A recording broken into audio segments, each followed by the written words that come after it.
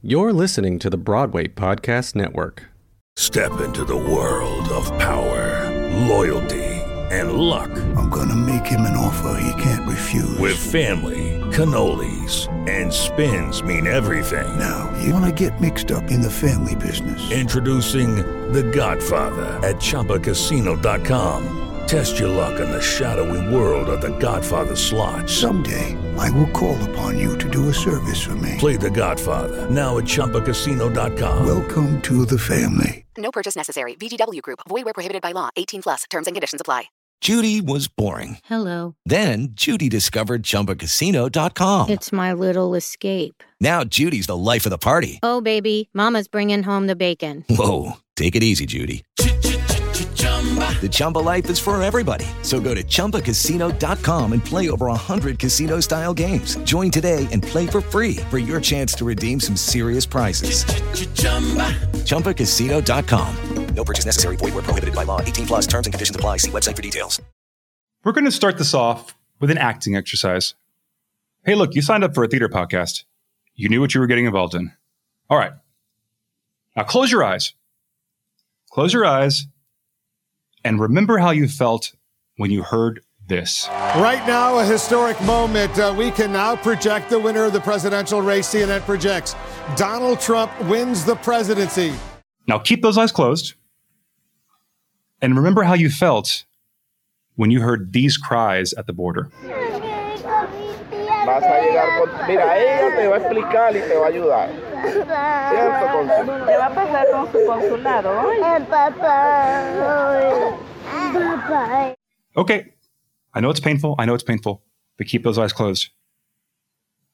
Now remember how you felt when you heard this. Dr. Fauci, should Americans be prepared for the likelihood that there will be 100,000 Americans who die from this virus? The answer is yes. We need, as sobering a number as that is, we should be prepared for it. 65,853,514 people voted for Hillary Clinton in the 2016 election. 62,984,828 people voted for Donald Trump in the 2016 election. More than 5 million voters voted for a third-party candidate in the 2016 election. And just around 100 million people just didn't vote. Elections have consequences, and we are in the very dumpster fire shit show of it all right now. Now open your eyes. Open your eyes and quickly go find the closest mirror or reflective surface near you. All right, got it? Now look into it. You see that person? That person is going to help change all of this. A few months back, I had a thought. Well, more than a thought. The beginnings of a plan.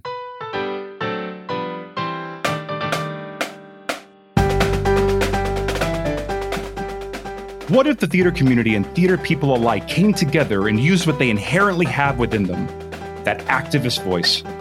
And what if we used that voice and those powers to keep the House, take the Senate, and win back the presidency this fall? And what if I put together a limited series where every other week we give you an action plan and an artist/activist to inspire you to go out and get to work? Well, let's do it. I'm Eric Ulloa, and this is Do You Hear the People Sing? A theater person's guide to saving democracy. Oh, and if you're here to re-elect Donald Trump, you're in the wrong fucking place. So I imagine you're wondering, who am I? Well, my name is Eric Ulloa, and I am a loudmouth 38-year-old gay Latino playwright actor. Now, activism didn't start in me from birth. Not at all, even. Not in my teenage years, not even in my early college years. In fact, I'm going to start this off with an admission that I have never publicly said aloud. Hand to God, you are the first people to hear this. In the year 2000, I turned 18 and finally had the right to vote. I did not vote in that election. In fact, it gets worse than that. My vote was in Florida in the 2000 election, and I did not vote. But you live, you learn, you grow. So how did activism actually start into my life? Well, in 2007, I remember sitting back and watching some of the early debates, and I saw a candidate for president that for the first time actually spoke to me. His name was Barack Obama. This man had something in him that just went to the very core of me, to the core of the ideals of kindness, that we could do better than we were doing throughout the Bush years. And I jumped to the ground and put everything I had in me into that campaign, phone banking, writing letters, posting things, anything I could to make sure that Barack Obama was the next president of the United States. And sure enough, that happened. So activism starts to rumble in me. I start to feel positive about it. Cut to marriage equality in New York. I began to work with a group called Broadway Impact. And listen, in full admission, I thought one of the guys that worked for it was really cute and I kind of had a crush. But hey, you know what? That crush got me in the door. And I sat there and we started, maybe 5 or 6 of us, writing letters, making some phone calls. You didn't think much change was coming from that. And then suddenly, the next thing you know, we're marching on the streets. There are massive rallies in Times Square. And then cut to the Gershwin Theater, the Defying Inequality concert. Thousands of people, celebrities from all over coming in to fight for marriage equality in New York. And guess what? A few months later, marriage equality passed in New York. Once again, the stirrings of activism rumbling in me. Now, twice, I'm seeing the work paying off. Then there was a moment that lit the match and started the true fire of activism in me. That morning, I turned on the news and found out that 20 small children and 6 adults were killed in Newtown, Connecticut at the Sandy Hook Elementary School. And something about what happened there, like everyone in the country, knocked the wind out of me. But what really kept the fire going was watching how our country moved on so quickly. Legislation which you thought would pass, my God, children were dead, little babies were dead. It didn't pass. The Republican Senate voted it down. And this furthered that fire. This fire now became an inferno. And I found myself typing on Facebook, so angry, typing in an echo chamber to all my friends that thought exactly the way I did. And so I was doing nothing. And so I devised a plan with a few friends that we would sit and create questions and head out to Newtown. This was about the 6-month mark. And we would go and listen to people and use the inherent traits that we have as actors to maybe create some kind of change, be some kind of relief to these people. And I went out there and I listened and I met a person. Then I met 3 people. Then that became 6, 12. 1 week became 3 weeks. By the time I had left there, I had 65 interviews with people from all walks of life. These interviews eventually became a play called 26 Pebbles. That play took a turn that I never expected and went into the high schools and colleges all over this country, all over the world, in fact. And that play, I watched it light a fire under teenagers and young adults to make change in their world, that they had the tools as artists with their voice to create change. And that right there is when I knew that nothing would ever be the same, that an artist has the set of tools to create massive change if we actually just put our minds to it. So with all of that I learned within myself, I sat and I thought, wait a minute, our community is built for this. We are so built with these inherent traits within us. We are taught to listen instinctively. We are taught to talk and express ourselves instinctively. And we have something in us that most people have a harder time tapping into, that we are taught to tap into every day for what we do. And that's compassion. We are compassionate people that see the world around us, and then we go on stage in our capacities and we portray that world out. So that's why I think we are built for this. Don't believe me? But please don't take it from me. Take it from the very lady who inspired me with these wise words, Nina Simone. An artist's duty, as far as I'm concerned, is to reflect the times. I think that is true of painters, sculptors, poets, musicians. As far as I'm concerned, it's their choice. But I choose to reflect the times and the situations in which I find myself. That to me is my duty. And at this crucial time in our lives, when everything is so desperate, when every day is a matter of survival, I don't think you can help but be involved. Young people, black and white, know this. That's why they're so involved in politics. We will shape and mold this country, or it will not be molded and shaped at all anymore. So I don't think you have a choice. How can you be an artist and not reflect the times? Still not fully convinced? All right. I have some thoughts for you. What is the very first thing that goes when something goes wrong in this country? The arts, our very livelihoods. In 2007, the recession that happened due to poor leadership affected us directly. The moment the stock market crashed and everyone started fleeing, the first thing they let go of was theater subscriptions and any expenditures like that. Theaters all over the country started shutting their doors overnight because of lack of sales, lack of subscriptions, and we had less work. Right now, what we're living in, what we're currently in as you're listening to this, is because of politics, because of what is happening. We are sitting without work because of failed leadership. So activism and the arts and politics are all together in one giant stew that we all live in. Now, with all this comes a set of fears. I get it. Activism is scary as shit. I totally get it.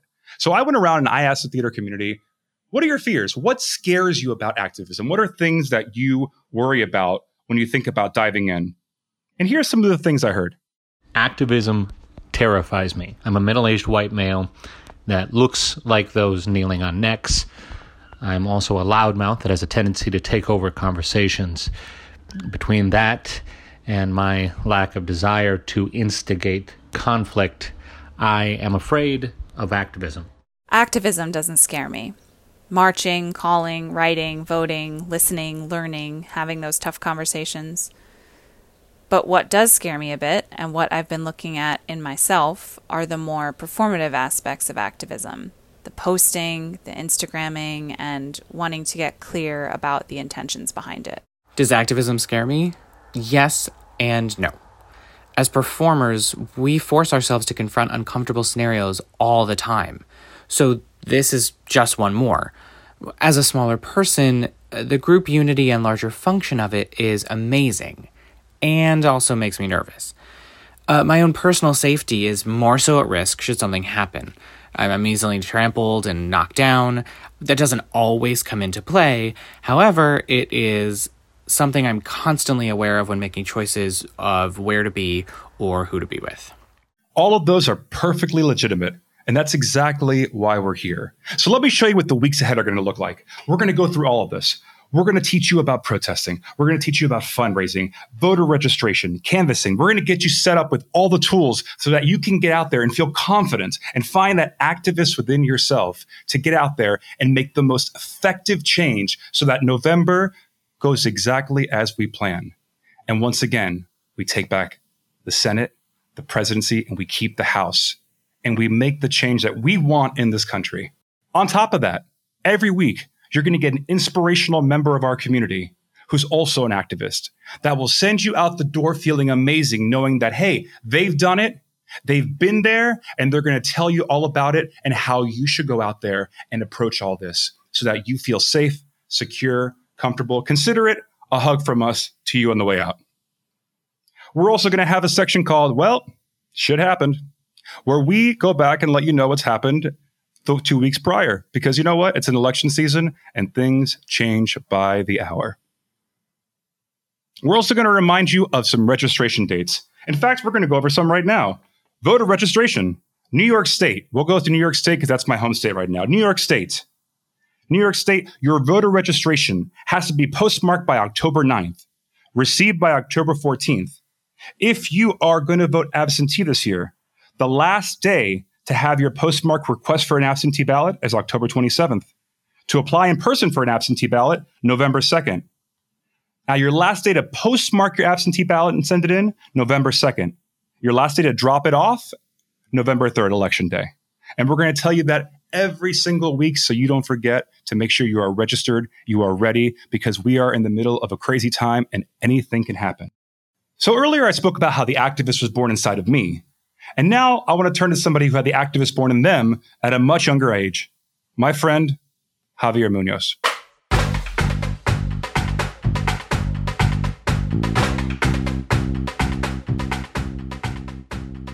There was one name at the top of my list when I was thinking about perfect voices for this podcast, and today I'm thrilled to have him as my inaugural guest.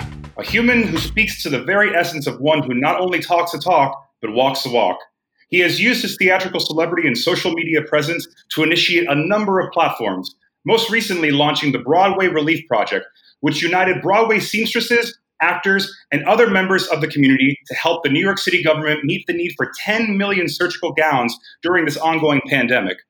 He's received honors from the Human Rights Campaign, was featured on the cover of Out magazine as 2016's Breakout of the Year, and even has his very own day here in New York City on June 21st. I'm thrilled to welcome my inspiring friend, the man who forever gave my parents bragging rights about having hung out with Hamilton backstage, actor-activist Javier Munoz. Welcome, Javi. Hello. That was like the most incredible introduction ever. Thank you so much. Hey man, you're doing incredible things. I had to just, and that's only a little bit of it too. Like, I tried to fit it all in. I would have been like 3 pages. I'm thrilled to have you here. How are you? I haven't seen you since the pandemic. I know. I'm good. I'm good. Thank you. I mean, as good as anyone can be in these kind of conditions. I mean, I've doubled in size, but other than that, I'm good. How are you doing? I think we're all in the same boat there. I think we all have that moment when we're going to go back into reality and realize we have to hit the gym immediately. Yes. I'm good, man. All's well. I'm just excited for this. I thought, when we were putting together the podcast, like inaugural guests, and your name popped right into my mind. And then I also thought to myself, now, can the world handle a Puerto Rican and a Cuban talking politics? We're going to find out. With Lucky Land Slots, you can get lucky just about anywhere. Dearly beloved, we are gathered here today to... Has anyone seen the bride and groom? Sorry, we're here. We were getting lucky in the limo and we lost track of time. No, Lucky Land Casino, with cash prizes that add up quicker than a guest registry. In that case, I pronounce you lucky. Play for free at LuckyLandSlots.com. Daily bonuses are waiting. No purchase necessary. Void where prohibited by law. 18+. Terms and conditions apply. See website for details. Hey guys, it is Ryan. I'm not sure if you know this about me, but I'm a bit of a fun fanatic when I can. I like to work, but I like fun too. It's a thing. And now the truth is out there. I can tell you about my favorite place to have fun. Chumba Casino. They have hundreds of social casino style games to choose from with new games released each week. You can play for free anytime, anywhere. And each day brings a new chance to collect daily bonuses. So join me in the fun. Sign up now at ChumbaCasino.com. No purchase necessary. VGW Group. Void where prohibited by law. See terms and conditions. 18+. So, speaking of pandemic, tell me about Broadway Relief Project, because I just think this is incredible. Like, as I was on my couch eating my feelings watching episode 6 of Tiger King, like, you had started a giant thing. Yeah, I did.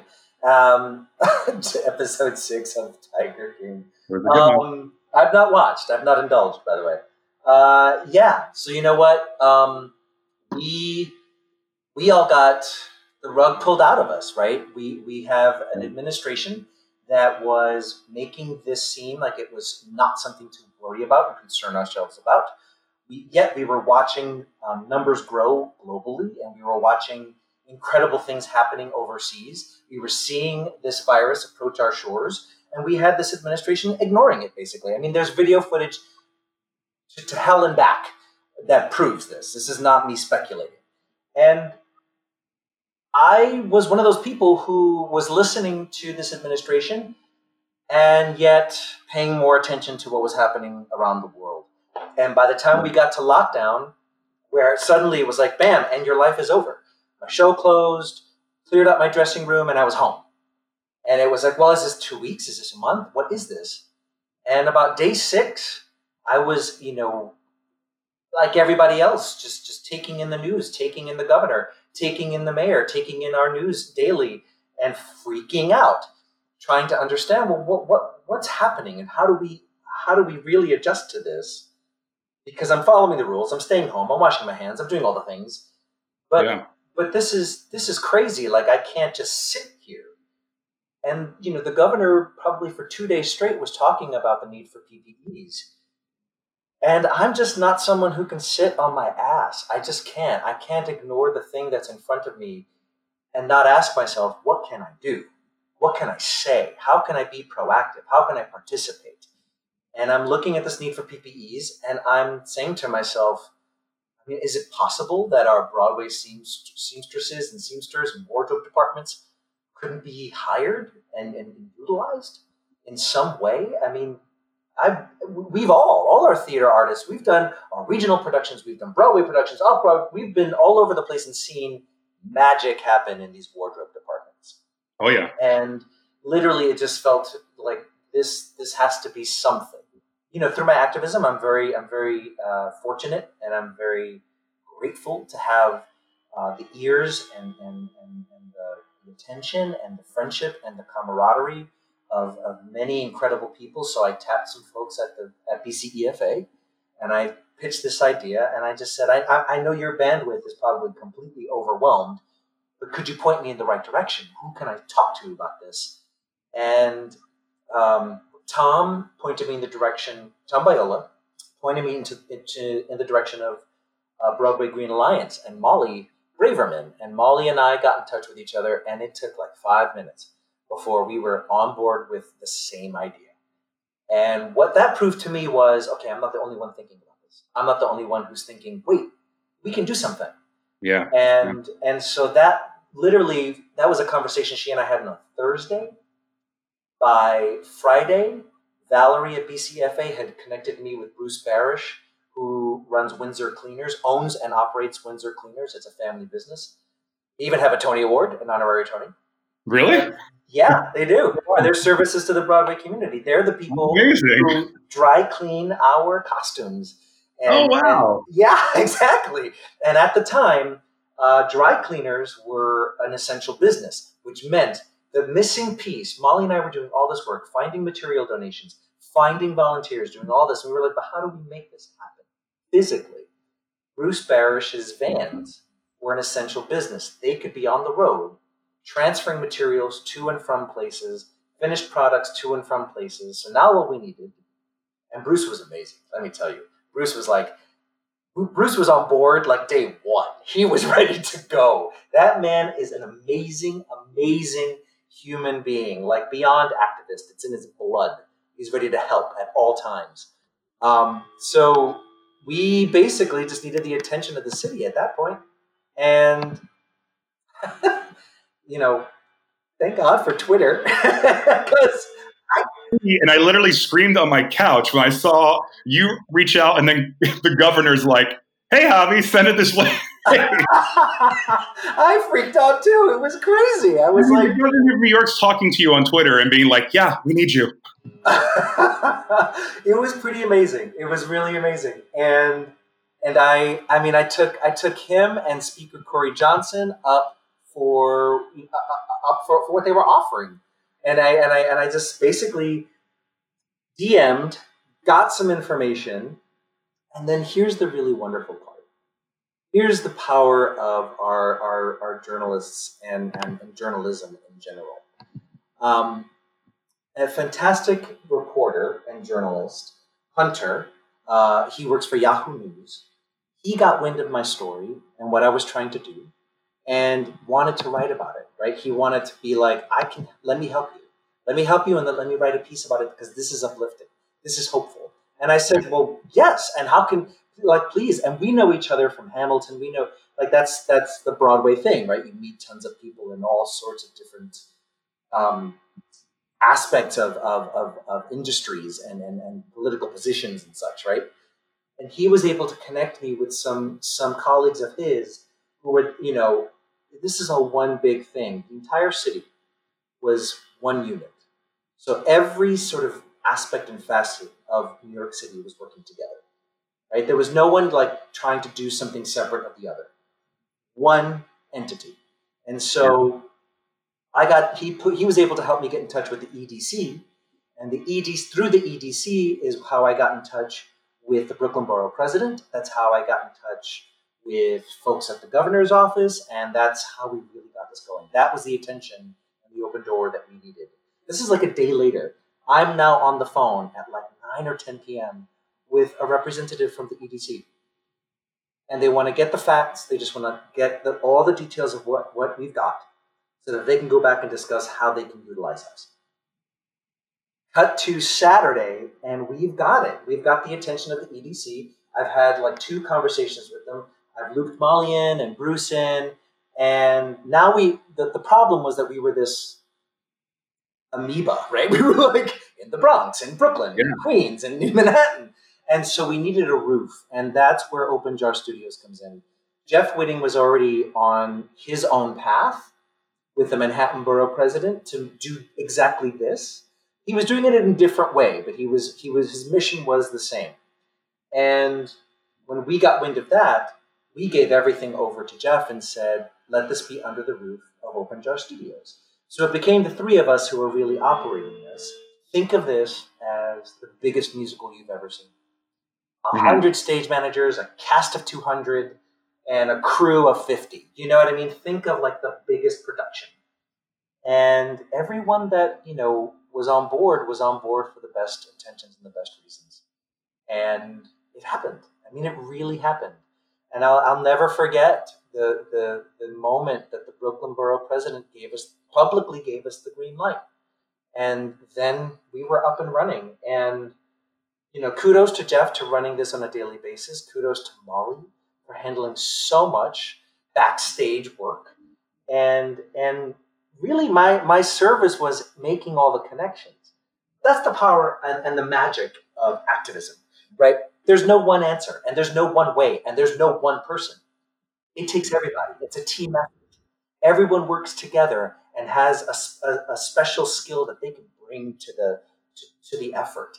They have a special thing and a voice and a presence and an ability that they're able to bring to the effort. So it takes everyone. There's never one person who gets the glory, right? It is all of us. You guys heard there was a necessity. You answered the call quicker than anybody else I saw. And you literally gave the Broadway community, we are people that want to do. This is why I'm starting this podcast, is the idea that like we want to do stuff. We're like, when something happens, we're like, hey guys, we're fixers. We're born to be fixers. We've all been through tech. If you've been through a tech, you know how to fix shit. There's also something greater though, right? And we are all those things, but what we are also is we are an industry that is rooted in humanity. That's Absolutely. What we do. That's who we are. So Of course we answer the call, because what we do on a daily basis is rooted in humanity. When did the initial rumblings of activism start to like stir in you? And then furthermore, what was then that moment where like that match sparked and like the flame just burned and you went, that's it? I grew up in the Linden Projects of East New York, Brooklyn. Violent neighborhood, one of the highest crime rate in the 80s, and in New York City. So like 10 minutes away was this more affluent neighborhood. And I was able to go to school there. So I was at home witnessing what we now can name police brutality, what we can now name, very, very openly, and I'm so grateful for it, all these forms of systemic racism growing up and having that ingrained in me. Going to school in a mostly white neighborhood and being too brown for that neighborhood and that school, being labeled this outside entity because I was bussed into the neighborhood to go to school there. Mm-hmm. And the disparity between, being too white-skinned for my neighborhood, even though I'm a minority, I am Puerto Rican, I was very light. I am very light. Mm-hmm. So I was too white for my neighborhood. I was too brown for where I was going to school. And it took time, but as a kid, as I was getting older, I was understanding this more and more. And it just was something that was ingrained in me as unfair. Yeah. And that was the label I could give it, unfair, at the time. cut to high school, and I'm coming out, and I'm discovering theater, and I'm seeing the power of diversity, and several experiences in high school.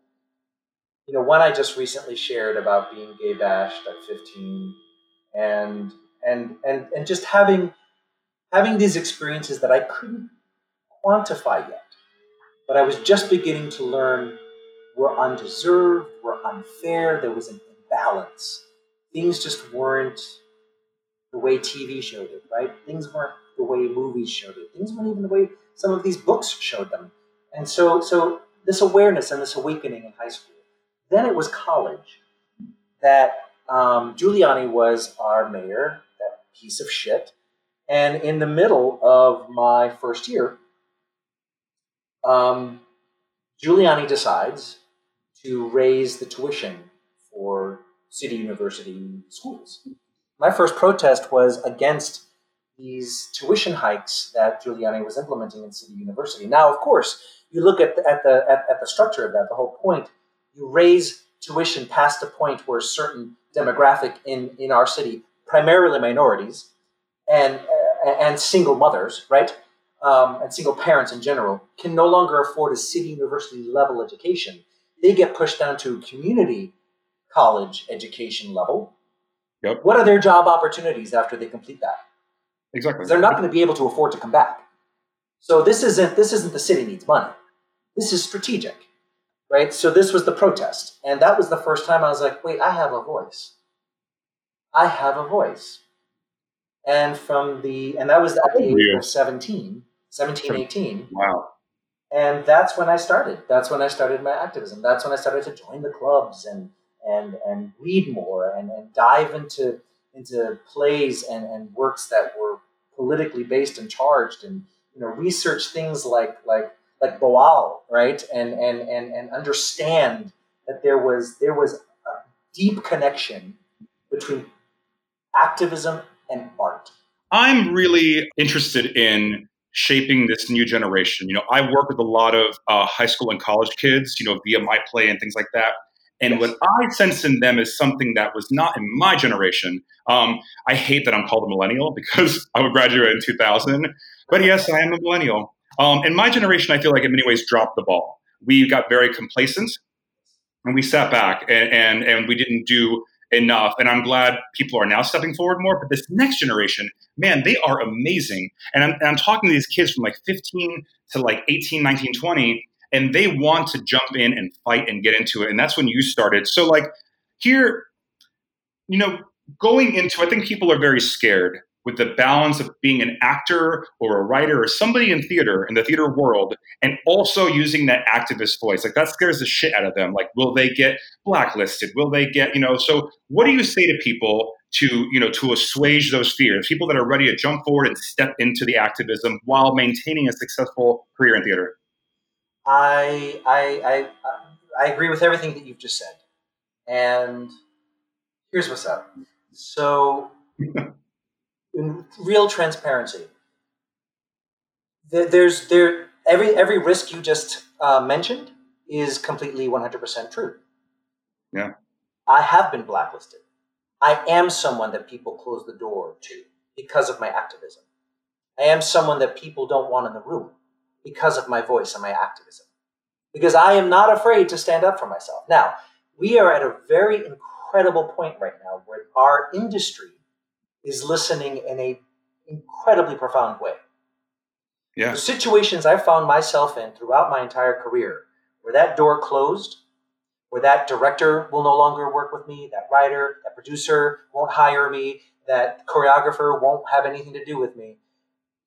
The amount of emails I've received from those people who are now suddenly aware that they've made mistakes, that's tremendous. Wait, really? So they're emailing you now and saying like, hey, I realized I fucked up years ago? These people are waking up. Oh, I love that. Let's call it that. Yeah. Well, yeah, that's better word than fucked up, sure. Right? Let's just say they're waking up and they're owning. There's ownership. Now I'm not saying that it's solved and it's done. We are far from done.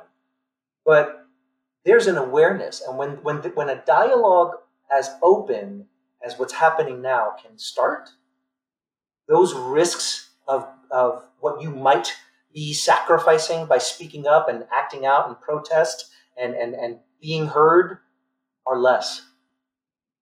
And here's what I mean, selfishly for me, I'm joyous at this moment. No, totally. I'm grateful right now. This moment in time, for me, and I really am speaking very selfishly, makes every single sacrifice I made worth it. Every single time I was the only Latin person in the room, and I spoke out against something in the script, and I spoke out against a lyric, and I made my point heard, and I was blacklisted for it, worth it. Every time someone tried to question my authenticity as a Latin human being, and I spoke back, worth it. Every producer who won't hire me for it, every writer, director, everything, worth it. Worth it because right now that door is open. And it took generations of people before me, through me, and it'll take it way past after me to keep this going. We have to keep cracking that door open. We have to keep knocking that wall down. And sometimes you have a sledgehammer, and sometimes you have a spoon. But you keep going. Because someone after you is going to pick it up and keep going. I'm listening to interviews that are happening right now of my younger peers in this industry, in their 20s and 30s. And I'm listening to them use language and discourse that has been used for generations, that I used. And I'm listening to them have the visibility and the platform because this industry is listening. They're using it and they're saying it. They're not going to pay the kind of prices that I and others have paid. And that's beautiful. The risks are always going to be there no matter what. They are less now at this moment, but there's always risk. Whether it's the risk of being arrested in a protest, whether it's the risk of, yes, turning off a certain person in this industry because of your particular perspective, sure, it's always going to happen. But I'm overwhelmed to be able to witness this younger generation and say, be proud that they're taking the baton and completely running forward with this. You touched on something that I'm actually I want to jump into because you're so active on it, and I think you have such a distinct voice. And when I was asking people before I put together this podcast some of their fears of activism, so many answers had to do with social media. They were very how do I not seem performative on social media? How do I handle the blowback on social media I'm going to get? How do I think all of us during this Black Lives Matter thing and everything, the more we posted, I started noticing my numbers start to drop drastically. And I went, wait, you're leaving following me because I'm standing up for humans not being killed? Like, yes. What the fuck? Yes. What do how would you navigate someone through the world of social media based on your reactions and what you've been through? Because I know you've been through it on Twitter with people and the way they've acted towards you. What would you offer to them as far as the best path forward and how to deal with the blowback? That's a big question. Clearly, when I first started my activism, we didn't have the internet.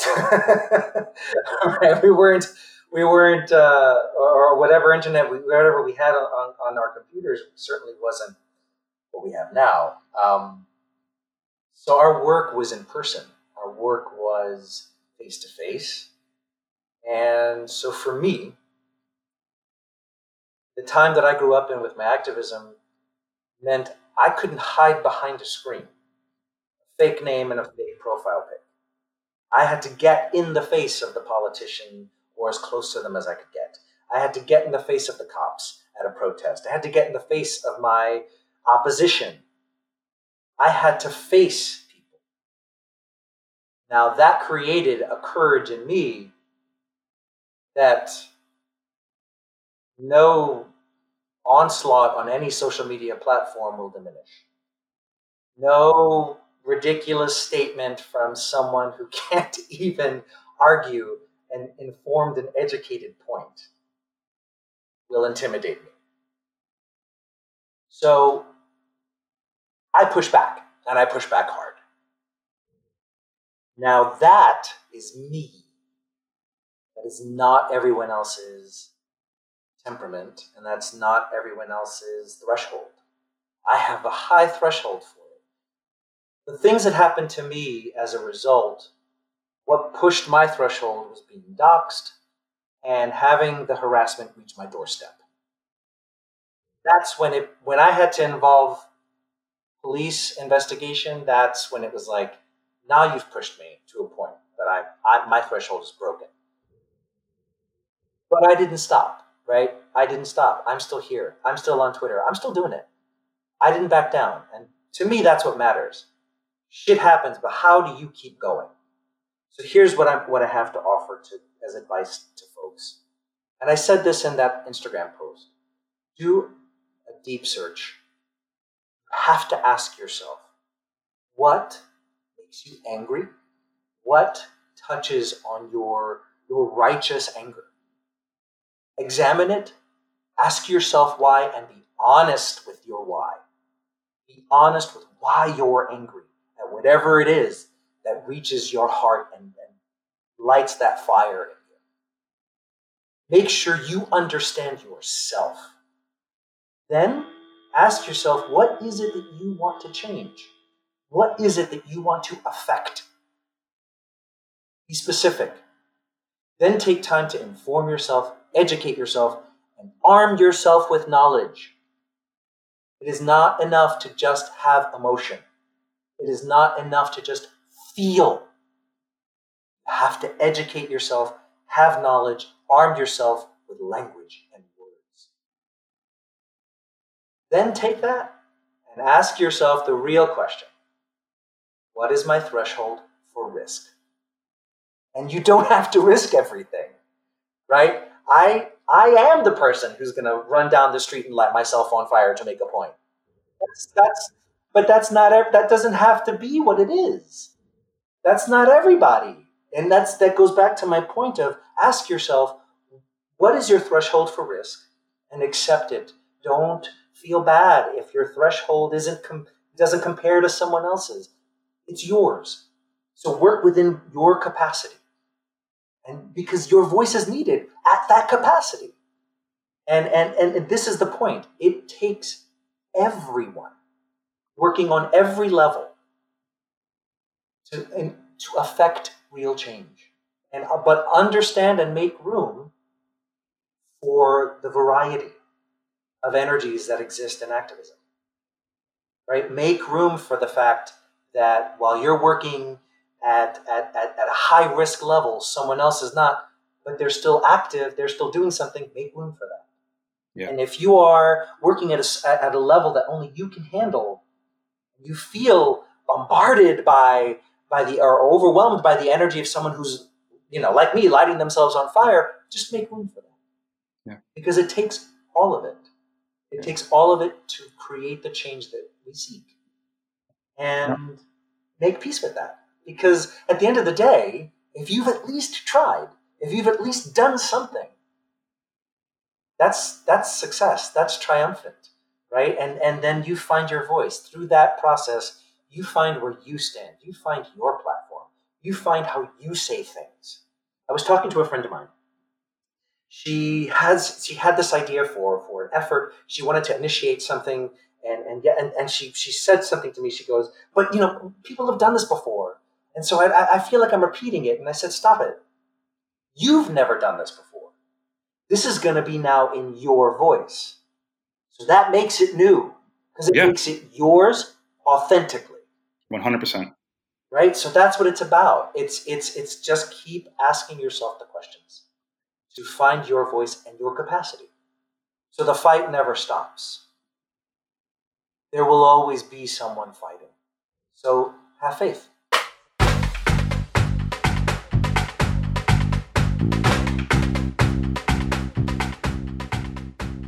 Thank you again, Javier, as I knew you'd be the perfect first guest.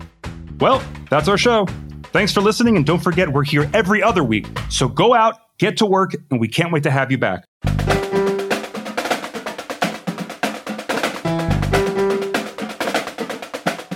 Also, please consider making a donation to Fair Fight at www.fairfight.com.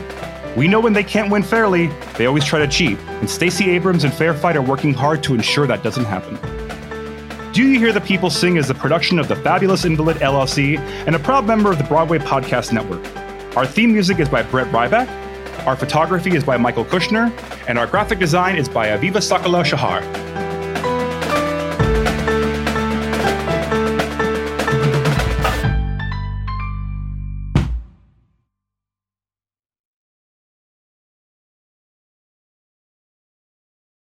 Hey, it's Leslie Odom Jr. here on the Broadway Podcast Network to tell you about the Rise Theater Directory, a program of Maestra Music. Rise is a national online resource designed to connect and empower backstage and administrative and creative theater professionals from underrepresented backgrounds.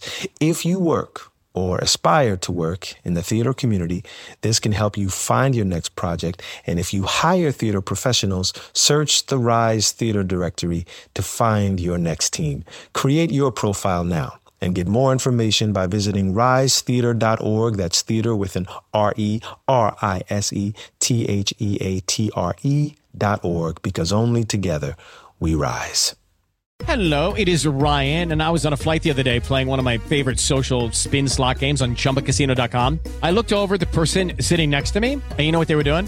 They were also playing Chumba Casino. Coincidence? I think not. Everybody's loving having fun with it. Chumba Casino is home to hundreds of casino-style games that you can play for free anytime, anywhere, even at 30,000 feet. So sign up now at ChumbaCasino.com to claim your free welcome bonus. That's ChumbaCasino.com and live the Chumba life. No purchase necessary. VGW Group. Void where prohibited by law. See terms and conditions. 18+.